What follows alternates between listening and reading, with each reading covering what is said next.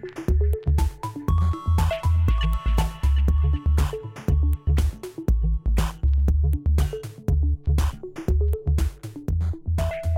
evening, everyone. Welcome to another episode of Tectonic. My name is Mark Hurst. I will be your host for the next hour here on WFMU, freeform station of the nation, where today there is a lot of gratitude in the air for all of you listeners for making our fundraising marathon a big success. We just finished last night with the Hoof and Mouth Sinfonia as the finale to the 2-week fundraising marathon. Thanks to all of you listeners who pledged, pitched in, chipped in, helped, volunteered, cooked food, cleaned up. Everybody pitched in to make the fundraising marathon 2022 a big success, and it remains a unique honor and privilege for me to be a part of this community. I love what we're doing here. And for everyone who pitched in, I appreciate it. I also appreciate everyone who said such nice things in the comments that you left for the DJ and MC during the 2 weeks. I have read through all of those, and I really appreciate everyone showing their gratitude for Tectonic. You know, I put a lot of heart and soul into this show, and it is just gratifying to hear from you that it means something to you as well. And I can't wait to see the t-shirt. I haven't seen it yet in person, but we have a new t-shirt designed by Greg Harrison that if you chose it in your DJ Premium, you'll get it too, and I'm excited to see it when it comes out. So thanks to all of you, and it's great to be here, and it's great to be back on the first Tectonic after the fundraising marathon. This is a great show, and I'm really excited to share this with you, this interview with Damon Krukowski, talking about the purchase of Bandcamp. Because what happened was, I think it was on March 2nd, so early in this month, Bandcamp, the beloved website and platform for downloading music from independent artists purchasing music, and the platform that has this great program called Bandcamp Fridays, where one Friday a month they devote all of their revenue for that day to the artist, 100% cut, which is a little bit more than what Google YouTube gives to artists. What is it? 0.000000001 penny per stream or something. And I think Spotify is right down there as well. I'm exaggerating, but just a bit. Bandcamp has been long, as I say, beloved and respected and admired for actually treating independent artists well, and treating the music listeners well as well, giving them a way to get to this great music. Well, as I say, on March 2nd, I think it was, they announced that they were purchased by Epic Games. Now, if you don't know Epic Games, if you're not a video game player, you may not have heard of Epic Games. It's a company based in Cary, North Carolina, which is unusual for a major tech company to be outside of California or Washington State. But there it is, Cary, North Carolina, and it's best known for a breakout smartphone game called Fortnite, which a couple of years ago was just a huge deal among teenagers and preteens as well. They would go on to their smartphones, and it was it's a game where you and Epic still runs this game, I believe. You run around and shoot the other players. It's a first-person shooter, but it's kind of cartoony, and it has some social media aspects to it as well. So it was a good fit for that audience that Epic was going after. But as Damon's going to point out in our interview, there was nothing particularly musical about Epic Games. And there's more to say about the ownership structure of Epic Games, which if I have time after the interview, I'll get into that. But I just want to establish that Bandcamp has been bought by a major video game company, and I have to admit, I don't feel optimistic for the prospects for Bandcamp. They, of course, like these acquisitions always go, they have corporate happy talk on the day of the acquisition from both sides, both the purchasing organization and the company that's been bought. Both of them have representatives saying, "Oh, we're so happy. This is going to be great. Everything is going to stay the same and or get better. You can't imagine how great it's going to be." Whereas if you've been in the tech industry as long as I have, you look at that and you go, "Oh no, how long until this reverts to the mean of corporate acquisitions in the tech industry? How long before this really changes Bandcamp for the worse?" So around that time, Damon Krukowski has been writing on this blog his thoughts about Bandcamp and other topics, which we're going to get into, Spotify included. And I thought he both had some. He's a great writer. He was on the show. You'll hear he was on the show about 3 years ago talking about his book and podcast, Ways of Hearing. And on this Dada Drummer Almanac blog, he has been writing about the Bandcamp purchase. And I thought, better for me to spotlight Damon than for me to hold forth for an hour on Bandcamp, because Damon is actually an expert in this area because he is a musician. In the 80s, he was part of Galaxy 500, and more recently, he is a part of Damon and Naomi, who've been on WFMU a number of times and well known to WFMU listeners. So I thought, let's hear from Damon Krukowski what he thinks about the Bandcamp acquisition. And then we had to get through this fundraising marathon, which I was very excited about. And so this is my first opportunity, really, to dive into this with Damon. So we're going to hear my interview now with Damon Krukowski. I put a bunch of links to Damon and Damon's blog posts, which we reference in the interview.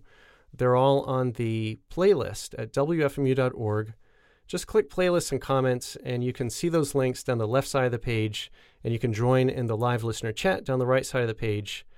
And let's go ahead and hear this interview with Damon Krukowski here on Tectonic on WFMU.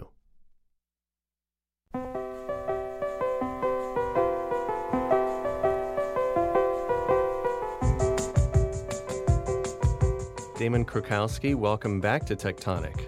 Thank you so much. I'm really happy to return, although this time it's virtual. That's right. And it's great to have you back on the show. The first time you were on was in June of 2019 when we spoke about your book, Ways of Hearing, and your podcast, also called Ways of Hearing, both of which I still recommend to all listeners. They can go to the archives of Tectonic, find that show, and click through to listen to you and take a look at the book and listen to the podcast as well. But the reason I wanted you to come back is because you have been writing some amazing posts on your Substack, which is called Dada Drummer Almanac. And while I'm not a huge fan of Substack, I am a fan of you, Damon, and I'm a fan of your writing. And what you are writing about is insightful and it's timely, and I thought it'd be important to share with the Tectonic listeners. You're writing about Bandcamp, among other things. Bandcamp was recently acquired by the gaming company Epic Games, and you come at the Bandcamp acquisition from an unusual angle, and this is where I want to start. You wrote a piece called Scaling Up on March 8 that starts with a kind of a walking tour through your hometown of Cambridge, Massachusetts. You start scaling up this way. I took a walk through Harvard Square and tried to remember the locations of all the bookstores there I used to visit. Why did you say bookstores you used to visit? Yeah. Don't you go to bookstores anymore, Damon? Yeah, exactly. So much less because there's so fewer here left to visit. But first of all, thank you so much, Mark, for inviting me back and for noticing the Substack, which is a relatively new venture for me, but I'm having fun with it. It was suggested to me by some other writers and editors as, kind of like, get with it, old guy. Print publications aren't necessarily going to be the place to run all your work, and it might be time to launch this kind of thing. So, I went into it kind of skeptically, just as I hear probably you would have too. But it turns out it's nice to be your own editor for a number of reasons. One is the speed that I can respond to things that are going on. So it's actually turned out to be more topical than I expected it to be, which gets to something like this Bandcamp sale, which I sort of could write about right away. I didn't have to like pitch it and, go through that process and then have it vetted. I could it's more off the cuff, for better and worse, obviously. That's what happens when you don't have editors. So yeah, so that piece was inspired by the sale of Bandcamp, which, nothing terrible has happened yet to Bandcamp. Like, it's all the same. So for those of you out there who enjoy downloading records from Bandcamp, and I really recommend it because it's just been a great platform for musicians and indie artists and labels. Kind of a godsend in the digital musical landscape, especially during COVID, when they started waiving their reasonably small share of income the first Friday of every month, which has been a huge boon. That's what they called Bandcamp Fridays. Yeah, it's been absolutely great. Anyway, alas, like so many independent businesses that I have seen come and go in my career, they have been sold to a much, much bigger company. And here's the distressing thing to me. It's not a company that's based on music. So now we've got another music platform that we end up depending on that is actually now owned by non-music people, in this case, gaming, just like Apple Music is not owned and iTunes was never owned by music people. It's owned by, obviously, Apple Computer. And you can go down the whole list. YouTube is owned by Google Alphabet, and Spotify is ostensibly a music platform, but they're owned by tech capital speculators who very much their focus is on other things, as we've seen recently in controversies about their interest in podcasting, especially controversial podcasts like Joe Rogan. So, once again, it's sort of like, here we go again. Our little music world is being raided by larger capital, and who knows what they're going to do with Bandcamp. So anyway, it just got me thinking about, all the changes I've lived through, watching smaller scale businesses disappear because they end up being placed in competition with much more deeply capitalized corporations. So to translate that from the online world to the offline, I took a walk to my neighborhood, which is Harvard Square, Cambridge. When I moved to Harvard Square to go to school in the 80s, there were so many bookstores and record stores. It was just, you couldn't count them, literally. I mean, so I just went through this exercise of like, can I count them? Can I remember how many there were? So I started with bookstores, and I walked through the square and took a photo on my iPhone, invented by Apple Computer, such a useful tool, and photographed where I remembered all the stores that I used to spend time browsing in. And I counted 16. I then Googled it, and there were actually 27 when I moved here. There were 27 bookstores in the Harvard Square neighborhood at that time. Yeah, and now for those who've never visited Harvard Square, it is very, very small. To translate it to New York terms, we're not talking Greenwich Village, right, even. We're talking about a crossroads, really, right. A few commercial streets. It's a 17th century street plan. And like all the town centers in Boston, it's just sort of a few around Boston. It's just sort of a few commercial streets that cross, and that's where all the businesses are clustered. So we're just talking a few square blocks. And yeah, it had 27. I remembered 16, photographed them. What are they now? Banks, cell phone stores, a couple of clothing boutiques, a lingerie shop. It's just sort of like anything except books or records. Also, there's a lot of vacancies because there's a huge amount of real estate development going on here, and buildings are being renovated, and they just sit there vacant until they can find some other new giant chain store to come into town and operate some branch, probably at a loss, as a sort of commercial for their brand. Right. Because Harvard Square, by the way, has become very, very expensive real estate, commercial real estate. So, it was a sad exercise, but it felt very familiar to what we're facing as independent small business people in the arts and in commercial art all the time. So that's where that started. We should say that you, in that post, went on to do the same thing for record stores. Right. Record stores, I think I counted 14 that I could remember. and photograph them too. And similarly, they're all banks or, whatever, a bunch of restaurants. None of them are businesses dealing in media. I mean, that's the big divide. But then most of them are not businesses dealing in the kind of scale of exchange that books and records represent. I mean, books and records are a small business, Right. Even Tower Records and HMV, which had branches here, which were the biggest record stores you could get, were nothing compared to what's in those spaces now. Tower Records is now Verizon, and HMV is a bank. Those deal on a scale of capital that has nothing to do even with the big chain stores, much less the tiny little shops that we had so many of. They're gone. The texture of the neighborhood really changed as a result, because what came in was just a one chain store after the other, and now it's just so grotesque because it's literally just banks and real estate offices. Oh, I forgot to mention that. Both of the books and record store list, there were lots of real estate offices, and it's kind of like what's the pleasure, even if you can afford to live here, to like walk into the town center and visit a real estate office and a bank? I mean, it's just like counting your money and evaluating your property.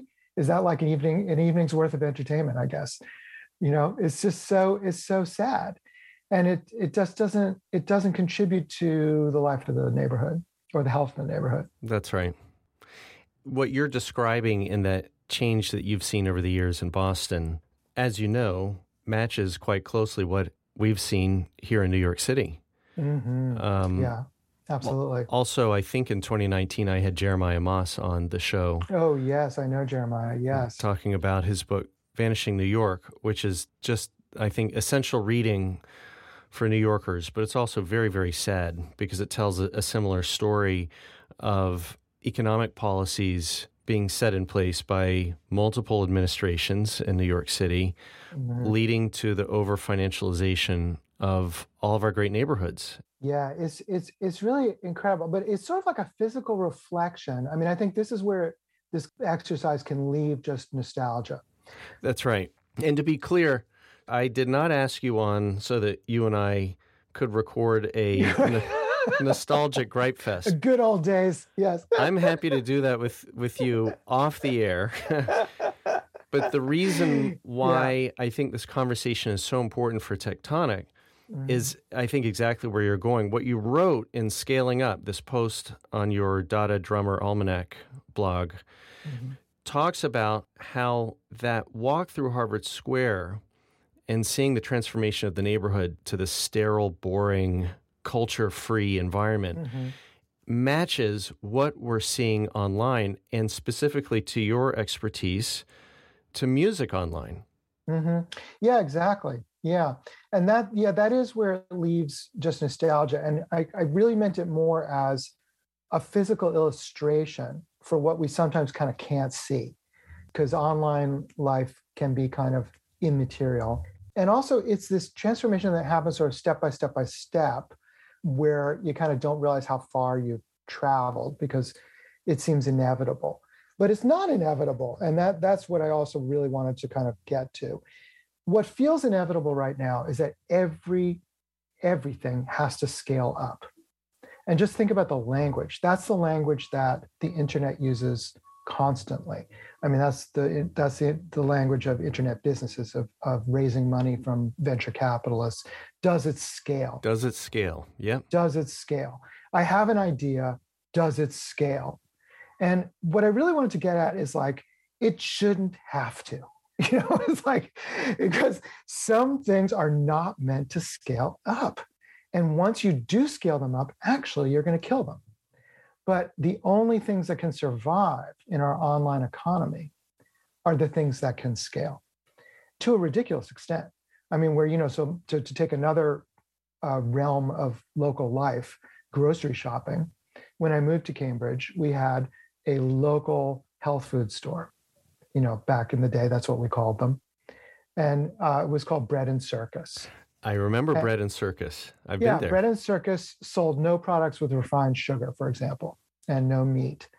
It was kind of spiffy, and it had like carts you could push through the aisle like a normal supermarket, but you couldn't you could not put any refined sugar or red meat into your bin, and the concept was we can change the world, kind of one shopper at a time Right. for the better. It's like classic kind of 70s idealistic business. That kind of business also depends on a local scale. So what happened to Bread and Circus? Well, it got purchased by Whole Foods, which was itself originally, as I understand, a local market very similar to Bread and Circus. It started in Austin, Texas. That's right. Right, exactly. So it was Austin's version, and LA had Mrs. Gooch's, and there was one in every single town. And when we used to go on tour like that, town to town to town, we'd seek them out because it was like, where could you get yogurt in this town? That would be the place. So, every town had that local thing. Whole Foods scaled up, bought out all the other local ones. And we kind of like got used to that as a concept. It's like, well, okay, economy of scale. There's some benefits to be had. Prices can go down theoretically. But what happens now? Amazon buys Whole Foods. Right. And Amazon is not a food company. It's not a grocer at all. This is the same thing as Bandcamp being bought by a gaming platform. What does Amazon know about fruits and vegetables? They don't know a damn thing. And our local Whole Foods, which had been a Bread and Circus, I've lived here so long, I see the same, it's physically the same space, is now like an Amazon drop-off return center for non-food products, and their stock habits have gone to hell. You walk in and there's like nothing of some staple. Oh, yogurt, for example, like they continually run out of yogurt. How can a grocery store run out of yogurt? I sound like Andy Rooney now, but right. But it's ridiculous. It's like dairy. What is a grocery store except like where you go to get, dairy? They're out of yogurt because they're practicing Amazon just-in-time inventory. So they'll let it go down to zero. I don't know why. Some guy with a spreadsheet who's never worked in food, I'm sure, Right. is dealing with that. We have a tofu factory in Cambridge. This is Cambridge, right? We have a tofu factory in Cambridge. Whole Foods, now that it's purchased by Amazon, stopped stocking the locally made tofu and only stocks domestic tofu made in California. Yeah. So that they ship it from California instead of from down the street. Right. It's decisions like that we come to accept as like the cost of what? It's the cost of scaling up to the point where it makes zero sense. That's it right. just makes zero sense. I've covered Whole Foods recently on the show, talking about their new foray into contactless checkout, I think they call it, where basically to enter the store, you scan your palm. Yuck. Oh my God. And then they have a grid. I'm not exaggerating. There's a grid of surveillance cameras hanging down on stalks. Oh no. Watching everything you do. And so when you pick up the California-made tofu, then it registers centrally in some cloud database in Seattle. Oh my God. And then when you walk out, it debits your card. Purely for your convenience, Damon. You understand. It has nothing to do with their surveillance. Your convenience. Yeah. This is what we always get about convenience, that these innovations are always supposedly done for our benefit as consumers. And it is such a lie. And this is the lie we're living online. In music, for example, it's so easy to see because, for example, on Spotify tracking you is ostensibly to provide you with music you like based on your taste. Now, here's a simple way to see through that. Spotify has a program called Discovery Mode for labels to pay Spotify and have their tracks recommended algorithmically to more consumers. Now, if their tracking of you is for your benefit, how can it be that a label can purchase access to that stream? The label cannot purchase your taste, right? But Spotify can, because Spotify has figured out how to target market you based on your habits through selling you this concept of convenience. And now they're selling it. They're selling that data. So what do you get in your stream? You get what Spotify has chosen to put in your stream, right? That they earn more money from. And how is that different from payola? It's not. I'm so glad you asked. It is 100% payola. It is payola, plain and simple. Payola, for those who don't know, what is paid placement on the radio, which is illegal. It's illegal. Now, it became illegal after there was a big scandal in the, I think it was the late 50s, early 60s with the DJ Alan Freed, rock and roll DJ. And laws were passed to monitor this kind of thing for public broadcast on the radio.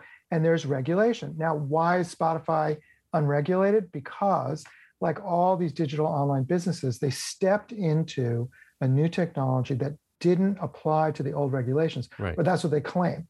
That's So right. Spotify says, we're not broadcasting, we're not radio.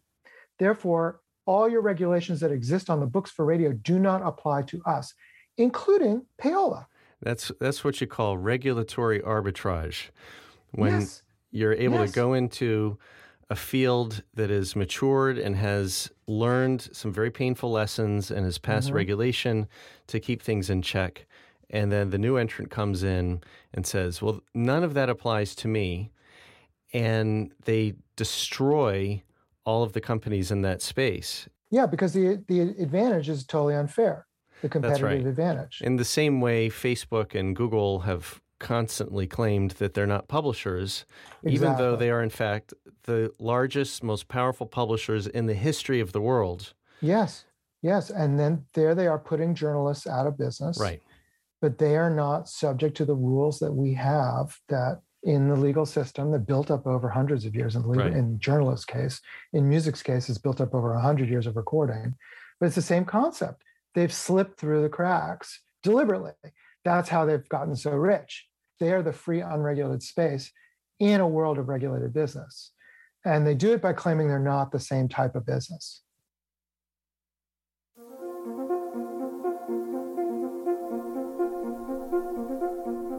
And we're back. If you're just tuning in, you're listening to Tectonic on WFMU. My name is Mark Hurst. I'm your host, and very happy to be here during the first show after our successful fundraising marathon. Thanks to everybody who pitched in. We're halfway through my interview with Damon Krakowski, who you might know from Damon and Naomi, or previous to that, Galaxy 500. We're talking about his recent writing on the purchase of Bandcamp and some of the activities of Spotify that stand in stark contrast to what Bandcamp used to be anyway. We're having a good conversation on the WFMU comments board. If you'd like to access that, go to WFMU.org and click playlist and comments. If you're listening in the future to an archive or a podcast version, you can find it in the archives at WFMU.org, or you can go to tectonic.fm, that's TECH tonic.fm, find the March 21, 2022 show, and click the playlist link, and you can see what everyone said tonight. Let's return to my interview with Damon Krakowski here on Tectonic on WFMU.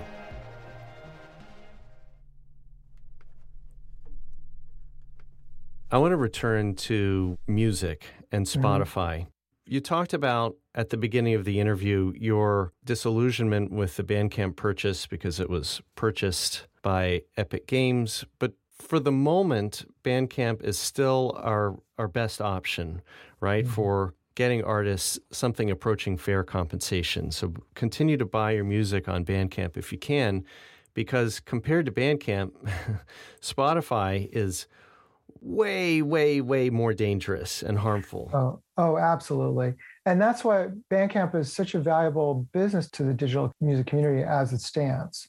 And I really hope it doesn't change. I mean, of course, there's the outside chance that Epic Games will just be a benign owner, give Bandcamp capital to use for their own uses, and not create a data-driven, surveillance-driven internet business. But they are a gaming company, and it just seems very unlikely that they don't have an interest in this purchase. But who knows? But yes, I absolutely agree. Now, what has made Bandcamp so special in the digital space is precisely this question of scale to me. The way Bandcamp works, as opposed to streaming, is listeners download a copy of whatever they want from Bandcamp, which serves as a rather transparent platform for the rights holders who upload to Bandcamp, either artists or labels. That is a small scale purchase. That is the same one by one consumer exchange that every one of those 16 bookstores and 14 record stores that I can remember in Harvard Square was based on. You physically had to make a purchase one at a time. It's laborious. I think I said in that piece, it was like, looking back, it was like we were building the pyramids out of paper and ink, like dragging one book at a time out of these stores and putting them, in different places. And it was just kind of like this very laborious collective activity that is very small scale, boils down to very small scale exchanges. That's not the case in streaming. Streaming is designed to eliminate that kind of scale and to scale up in that classic internet business way. How does music scale up? By not being downloaded, right? Downloading is too laborious. It's too small scale for the kind of scale that a company like Apple or Spotify or YouTube is looking for. They're looking for this contactless, the way the Amazon dream of retail would be, contactless exchange that can be scaled endlessly. So one example I used was podcasting, which Spotify's taken such an extreme interest in recently. They paid Joe Rogan $200 million now, we know, according to the New York Times, for exclusive rights to his podcast. If you translate $200 million to music streaming on Spotify in royalty terms, it's 666,666,667 streams. Now that is, if I had a hit song that every person on the planet listened to over 8 times, I could earn back, I could break even on Joe Rogan's contract for Spotify. Break even. That's not normal scale. That's not human scale. That's scale that doesn't really pertain to human activity. 66 billion. Yeah, you write in that piece, it's hard for the human mind to conceive of a number like that. 66 billion is just inconceivably high. And when I read that, it reminded me of a few people have written pieces online trying to help people conceive of the scale of wealth that some of these big tech founders have. One person put a site together about Jeff Bezos's wealth. Well, I guess after his divorce, it is maybe not up to 100 billion, but it's in the tens of billions of dollars. And to your point, Damon, it's not a number in human scale. Not at all. Not at all. It's a machine scale number. And what we're building is a machine scale economy with a machine scale reality. It's not meant for us, people. No, exactly. I mean, the analogy to wealth is so perfect. That is a perfect way to try and envision it. And also to how not human that is. One human cannot make use of all that money that these oligarchs have. It's way beyond any kind of livable idea of what wealth could even enable you to do. What can you do? I mean, they're building rockets. They are literally building rockets because they've run out of things to throw their money at. Yeah. It's incredible. Now, as a footnote to that 66 billion thing, I got a note from a Spotify employee who read my piece, who said, well, interesting, but 66 billion isn't a strange scale. That's just all our streams for 1 week globally. So you see, someone inside that system can't even see the point that that's not a human level. Yeah, that's like someone saying, Mark Zuckerberg being worth whatever it is, $100 billion, that's just the throughput of the NASDAQ on a normal day. Exactly. What are you worried about? What are you worried? Yeah, exactly. What's wrong with that? Well, if you get a good idea, you could have that too. It's like, it's always that thing of like, just be disruptive. You just wish you were Joe Rogan. Yeah, you're just jealous. Yeah. I get a lot of that from, when I complain about streaming numbers. Well, you just wish you were Pearl Jam or whatever. It's like, yeah, all right. It's not really my point. But yeah, that's exactly it. I mean, he could not even see the point that scale doesn't make sense. Yeah. Because he has a job where he lives in those kinds of numbers every day, because that's how they work.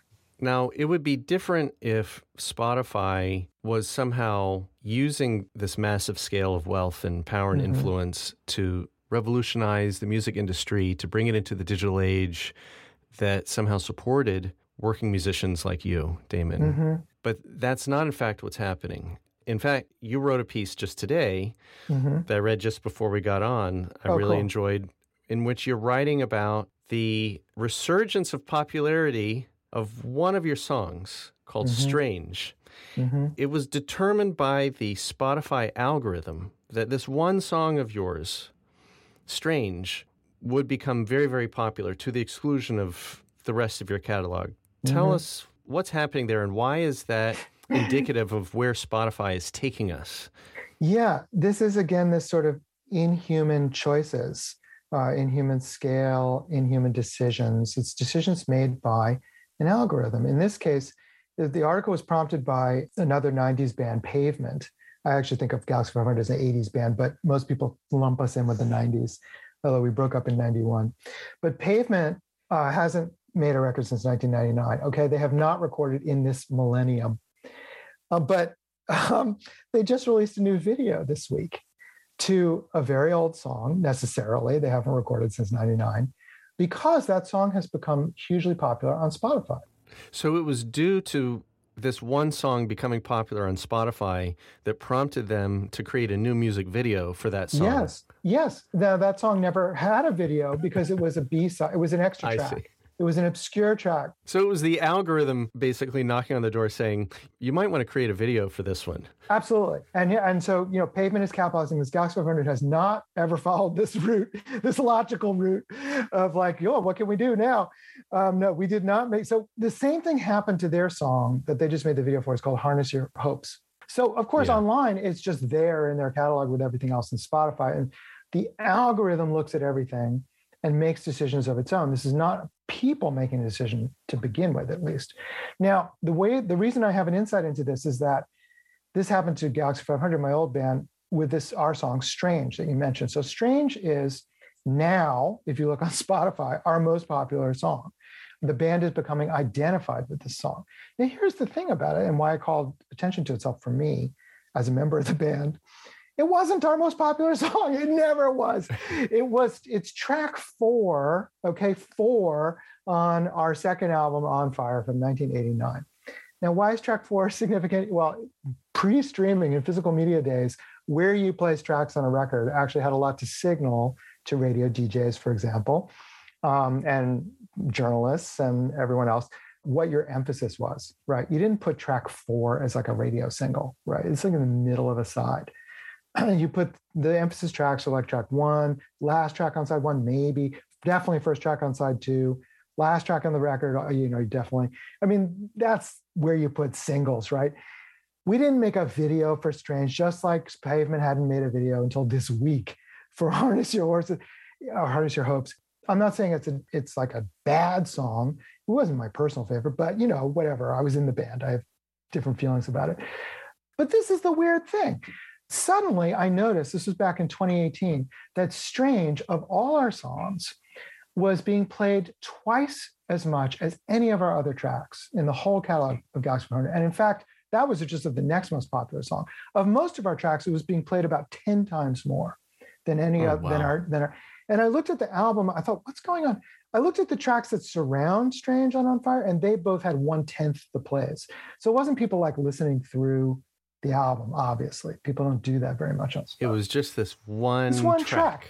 So you think, it must be on a playlist. So I search. It's not on any playlist on Spotify. In fact, Galaxy 500 is not on any editorial playlist on Spotify. We could be blackballed from my big mouth.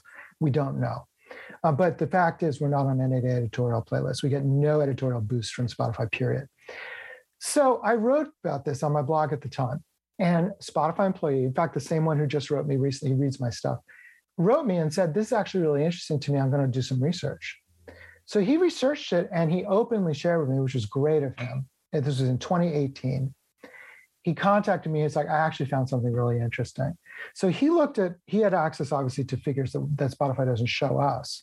He looked at precisely when the song Strange started to separate itself from our catalog as a whole and go up. And it had just gone like up on like a 45-degree angle ever since. It was in a given day in January 2017.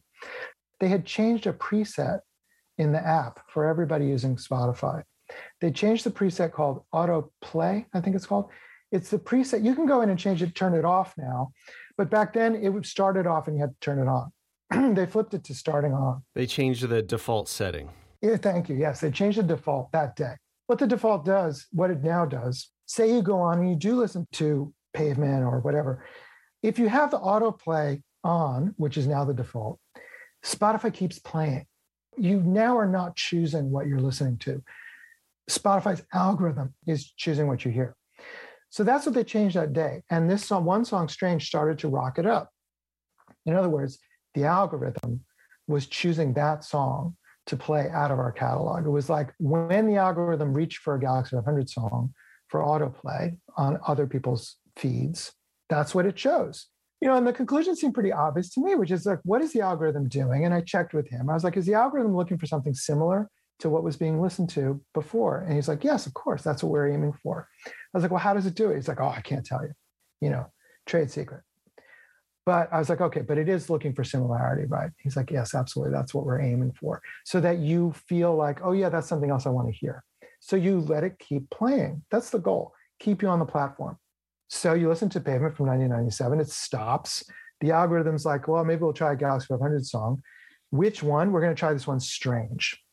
Why Strange? Well, it seems to me it's because it sounds more like other bands than our other music. In other words, it's the least characteristic song in our catalog. That's the only conclusion I can come to, because the why it's being picked out is not that it expresses our uniqueness. Well, just the opposite. It's just the opposite. It's where we crossed most closely with the most other types of music that are out there. You listen to REM, you might like Strange. So what the Spotify algorithm seems to be doing is rewarding music that sounds like existing music that's already popular. Exactly. And so if an artist then uploads music to Spotify that's genuinely new or distinctive or innovative or different in some way, they're punished by the algorithm. Yeah. I mean, you can also, of course, have a huge hit by being innovative. I mean, new hits usually are to some degree. But here's an interesting statistical fact about streaming that came out in January. Looking at last year's annual totals, 70% of streamed music is catalog releases. It's old releases, 70. You're talking about the medium for pop music at this moment in our world. Only 30% of what is streamed has been released within the last 2 years, or year and a half, I think is their cutoff, year and a half. Streaming is falling out as slanted toward formerly released tracks, which leads to all kinds of changes in the industry. You've probably read about all these enormous publishing deals that are being done for the kind of the stars of the baby boomers at the ends of their careers. But on streaming, if 70% is catalog, well, you'd be smarter to put your money in catalog than in the 30% of new music. And so if we bring this full circle back to your walk around Harvard Square, whether we're looking online at music online, which is dominated by the likes of Spotify and YouTube, and other algorithmic surveillance companies, or we look in our built environment, our urban environment in Cambridge or here in New York, and we see the landscape dominated by real estate offices and banks and just financialized entities free of any kind of creativity. These both give us a vision of the future that tech and finance want to build for us, algorithmically determined to consolidate markets and generate immense, inhuman amounts of wealth for a very, very small number of people, leaving the actual creative citizens and artists out in the cold. Yeah, that is the grim reality. I think that is what we're facing. I mean, it's what we're living. It's not like a future we're describing. You're describing what we're in the middle of. I mean, it is really, we're drowning in that attitude. We're drowning in finance capital, in venture capital, and in a life as consumers as well as creators that is dominated by these massive businesses. I mean, you cannot avoid Amazon, Apple, Google, you can't Facebook, you can't avoid them. And that's what's so scary to me about this moment, is how hard it is to get around them. Bandcamp, to take this example that we started with, is a way around Spotify and Apple Music and YouTube for musicians. Well, it has been. It has been, and it just got bought by Epic Games, which is capitalized about to the level of Spotify. So we're talking about the same level business now. And that's the problem. And once you scale it up in that way, well, now we're just back to the same problem. I mean, not yet in Bandcamp's case, daily life, but financially, they're already there. But where I know we're going is to that question of scaling. It's like, how is it going to scale? And I don't think you can scale downloads. I mean, I think that may actually be what Epic Games is interested in, because gaming does depend on downloads too. It's like, can you scale downloads? It might just be a big experiment. And if it fails, we'll lose the platform. I mean, that's the other thing that happens. Hence all the closed stores in Harvard Square, vacancies. Right. I mean, it's like, why does the most valuable real estate also have the highest vacancy rate? That's such a paradox. Yes. But that is another fact of massive capitalization, where it's better to leave it vacant than to allow it to have a small-time store in it. I just can't stop thinking about Andy Rooney and what he would say about this. Yeah. You ever notice how you're living in a surveillance dystopian hellscape? Yeah. What if my palm gets hacked? You ever think about that? Exactly. Yeah. And not only that, but they're out of tofu. I'm Andy Rooney. That's the danger. We have to guard against that. I know. I mean, we have to guard against large capital, but even more, we have to guard against becoming Andy Rooney, you and me. That's going to be one of the more difficult struggles, I'm afraid. Yes. There are big struggles, and then there are really big struggles. Right. Well, Damon Krakowski, this has been refreshing and informative as always. Well, thanks so much for having me on, and God love WFMU. FMU is, again, the kind of scale we have to hold on to. So support FMU out there, please.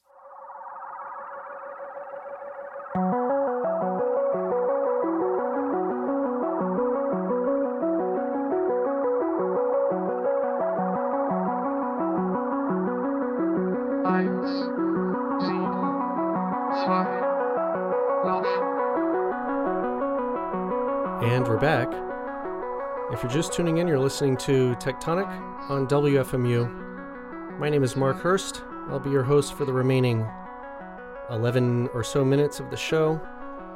And I will be followed by DJ Arb with a special arbitrarium that's going to go for 2 hours this evening. She's doing her regular hour following Tectonic, and then the hour that usually goes to Vocal Fry with Dan Boda. So a 2-hour arbitrarium coming up after this.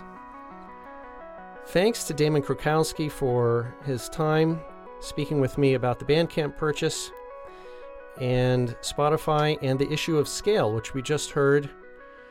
If you'd like to read those columns by Damon Krakowski, go to the playlist. I put the links up. As I said at the top of the interview, Damon's blog is called Dada Drummer Almanac. It's on Substack, which I am not a fan of the Substack platform. Someone asked what Substack is, and maybe I'll get to that in a subsequent episode.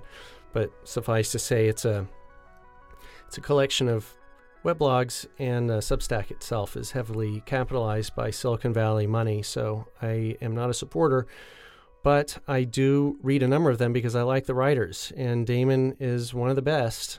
So I would recommend. Nevertheless, even though it's on Substack, I would still recommend taking a look at Dada Drummer Almanac, and you can find that at the playlist, wfmu.org, click playlist and comments, or you can find it, if you're listening in the future, at tectonic.fm, tech.tonic.fm. I've also put links to the two blog posts, the articles or columns that we reference, the piece on scale, Damon's walk around Harvard Square, looking at the locations that used to be bookstores and record stores. It's called Scaling Up, from March 8. And then the piece about the Galaxy 500 song called Strange is a March 15 column that he calls "And the Band Played On, the Algorithmic Push Toward the Past," which is well named because, as Damon pointed out, the Spotify algorithm tends to be pushing everyone to listen to what was popular in the past. on the comment board. We are still having a great conversation on the comment board, but I really liked Web Hamster Henry's comment, a 2-word summary of the whole interview, which is mediocrity scales. And isn't that the truth, friends, that what is the real problem, the real culprit behind all of this, as I think Damon did a great job of pointing out, is the inhuman scale behind the algorithm, behind the capitalization, behind the business models, behind how these platforms work in the Silicon Valley phrase at scale, is a way that benefits the computers, it benefits the oligarchs, the tiny group of people who own the companies, and not a whole lot else. We as lovers of music, we are not being served by an algorithm that points everybody to a mediocre conception of music, pointing people to the past. And to the converse to that idea is, as Damon said, we have to support the institutions, the organizations, the radio stations that don't engage in that are not beholden to scaled Silicon Valley capitalization. And that's one of the many reasons why I feel so privileged to be a part of WFMU, because this radio station does not engage in any of that nonsense. And this is, it's practically the definition of what you get when you are not chasing scaled dollars. I don't want this to sound like the fundraising pitch, because we finished all of those on the marathon. But I'll just say that the radio station, this radio station, lives not by scale but by the individual donations of listeners, much like the record stores and bookstores Damon was pointing out. They lived by individual people coming in and buying a book or buying a record. And the I won't call it a downside, but I suppose the price you have to pay as an organization is that you can't become a billionaire. Oh no. Running something that's not at scale, you can't become a billionaire. You'll never be able to buy a yacht so big that they have to deconstruct a Dutch bridge and have people threaten to throw eggs at it.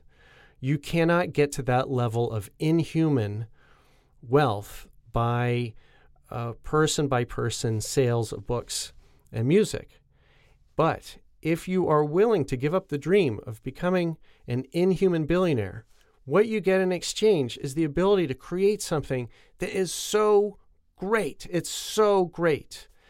And WFMU is doing that, and working musicians like Damon Krakowski and Damon and Naomi, they're doing it. And there are countless musicians, bands out there who are trying to create something with integrity, and they're having a difficult time because of this economy that has been handed over to scalable, financializable capital from Silicon Valley and Wall Street.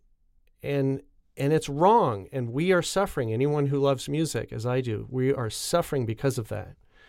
And so all I can do is just encourage people to read what Damon Krakowski writes and keep in touch with his continued thinking and his continued music making. And as he says, for the moment anyway, Bandcamp is our least bad option. I don't have a lot of time to go into Epic Games. As I said, if I have time, I'll get into it. But maybe on a subsequent show, we can talk more about Fortnite. I appreciated the comment from BRM, who gave his observations, their observations as a dad. His observations as a dad.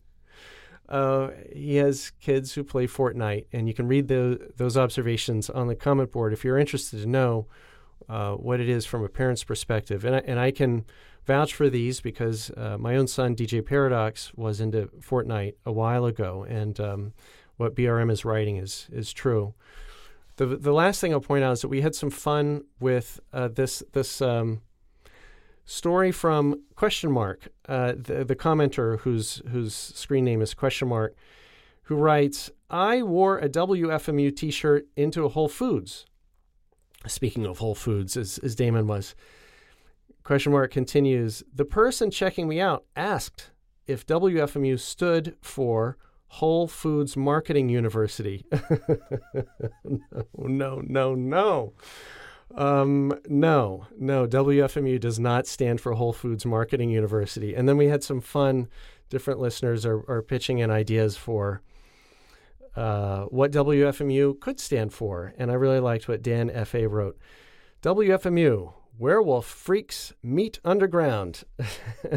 There's more. I don't have time to read through them all, but thanks to everyone who participated.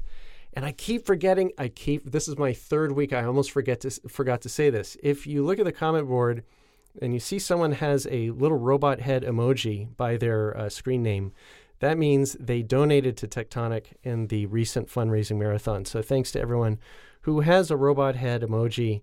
And if you missed your chance, it's still up there if you look in the top of the playlist. The pledge widget is still there if you feel so moved. But I appreciate everyone for showing up this evening, and thanks again for all your support over the last 2 weeks.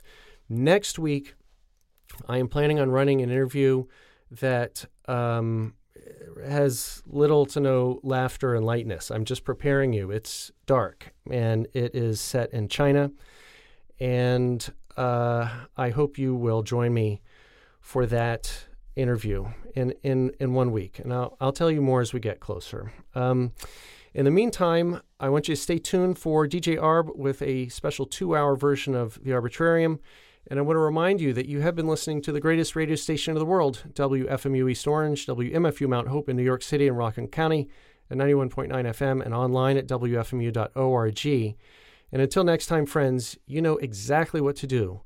Avoid Amazon and Apple. Forget Facebook. And whatever you do, get off Google.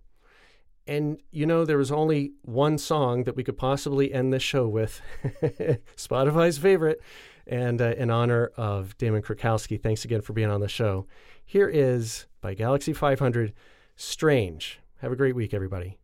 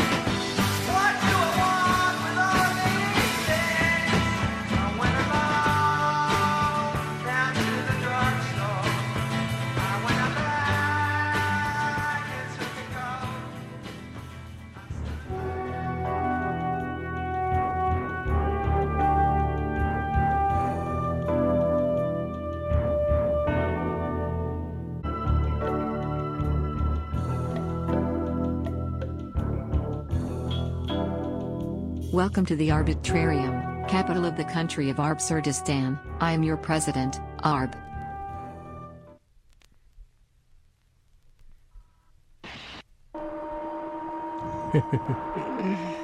Yes. I'm laughing because I'm nervous. And you are listening right now. I am telling this story a long, long time ago, but right now you are listening. Time and space don't exist. Perhaps you think it's silly, but there's a very good reason why I tell you. I have to tell you this. And you are listening right now. Your ears wide open. And my voice will enter deeply into your brain. Just when we traveled all the way to the south, a country I hadn't been before, everything completely different, completely disorganized in my vision. And she had been sitting in the back of the car. I was sitting close to her. And my brother and my sister too, all in the back seat. My parents in front. All the way to the south.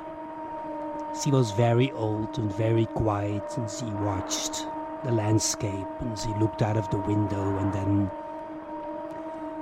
we stopped in this wonderful field and I helped her out of the car and we walked into the grass and she stood up erect, and then she had this wonderful, wonderful look. She looked me into the eyes and she gave me this little plant that she picked. She didn't even look, but it was a 4-leaf clover. I was baffled. I took it like it was gold. And I looked at her eyes and she looked back and her eyes were very much alive. And then something broke. Very slowly she fell into the soft grass. And there was something very beautiful in my body. I stood there for a long time, watching her laying down so slowly, and then I called my parents and they were in panic. She was dead, she had died in front of my eyes, and I didn't even feel any grief, just this little 4-leaf clover that she gave me. And of course we could not bury her here, we could not leave her here, we didn't know anything here, we didn't speak the language, so we put her in the back of the car. I was sitting next to her and my father drove like a maniac, and I very slowly felt her body cool off, getting colder and colder. It was late in the evening, we drove the entire night, and early in the morning everybody was totally tired. And we needed some coffee, and we got out and we walked in this place. We did not have much time. We had our coffee very quickly. We came back and the car was gone, it was stolen. And we never found her back. And it was only last week when I got my little cassette recorder and this little microphone that I got a message that we discovered the cemetery where she had been buried was in the south. Was a place where there were a lot of violence, murders.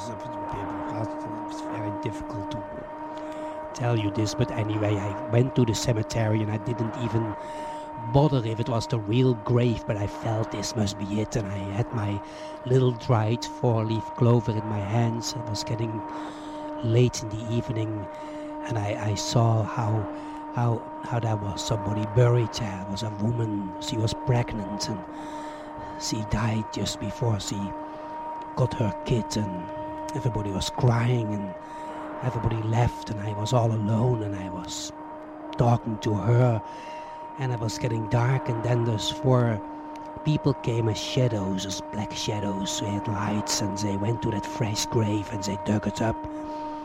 And they opened the coffin, and one said, "Give me the knife." And I saw it in front of my eyes. It was behind the grave. I could see everything. And they cut her open, and the kid came out, and they cut off the little arm and the arms they hold into their hands, and it was shining. It gave light, and then they saw me, and I ran away. I have never in my life run so fast. I heard them in the back, and they were not shooting or so, and they came closer and closer, and then he was standing over me with his very short baby arm. I was vomiting, and he was saying something, and I fell asleep.